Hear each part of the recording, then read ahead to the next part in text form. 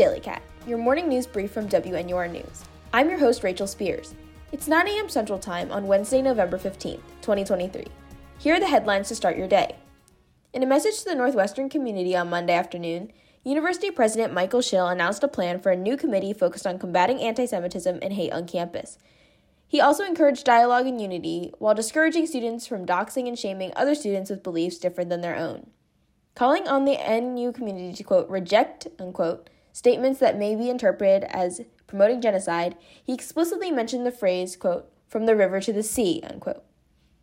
Also on Monday, the Northwestern University Graduate Workers, NUGW, held a rally outside of Silverman Hall in response to the university canceling a bargaining session that would have taken place on Tuesday.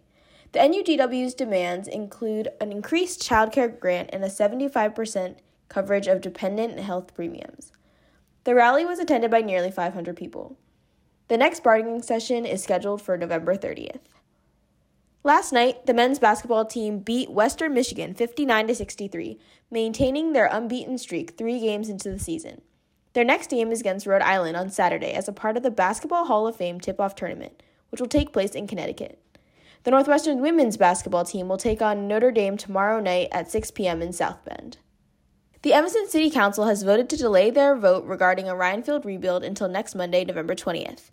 It appears that Mayor Daniel Bliss, as well as 4 other members of the City Council, plan to give their approval of the deal next Monday, putting Northwestern's plans for a new Ryan Field into motion. City Council also cut capital spending, although the budget remains at a record high. In Chicago, some workers are protesting against their employers. About 30 Chicago area employees rallied in front of the Illinois Department of Human Rights building on Tuesday in an effort to bring awareness to the sexual and verbal harassment that they faced. Raise the Floor Alliance organized the event. That's all for today's Daily Cat. From Evanston, Illinois, I'm Rachel Spears. Be sure to check out more news stories on our website, WNURnews.org. You can also listen to these stories live during our next news show on Friday night at 6 p.m. at 89.3 FM or at WNUR.org. Thank you for listening, and we'll see you tomorrow morning for another edition of the Daily Cat.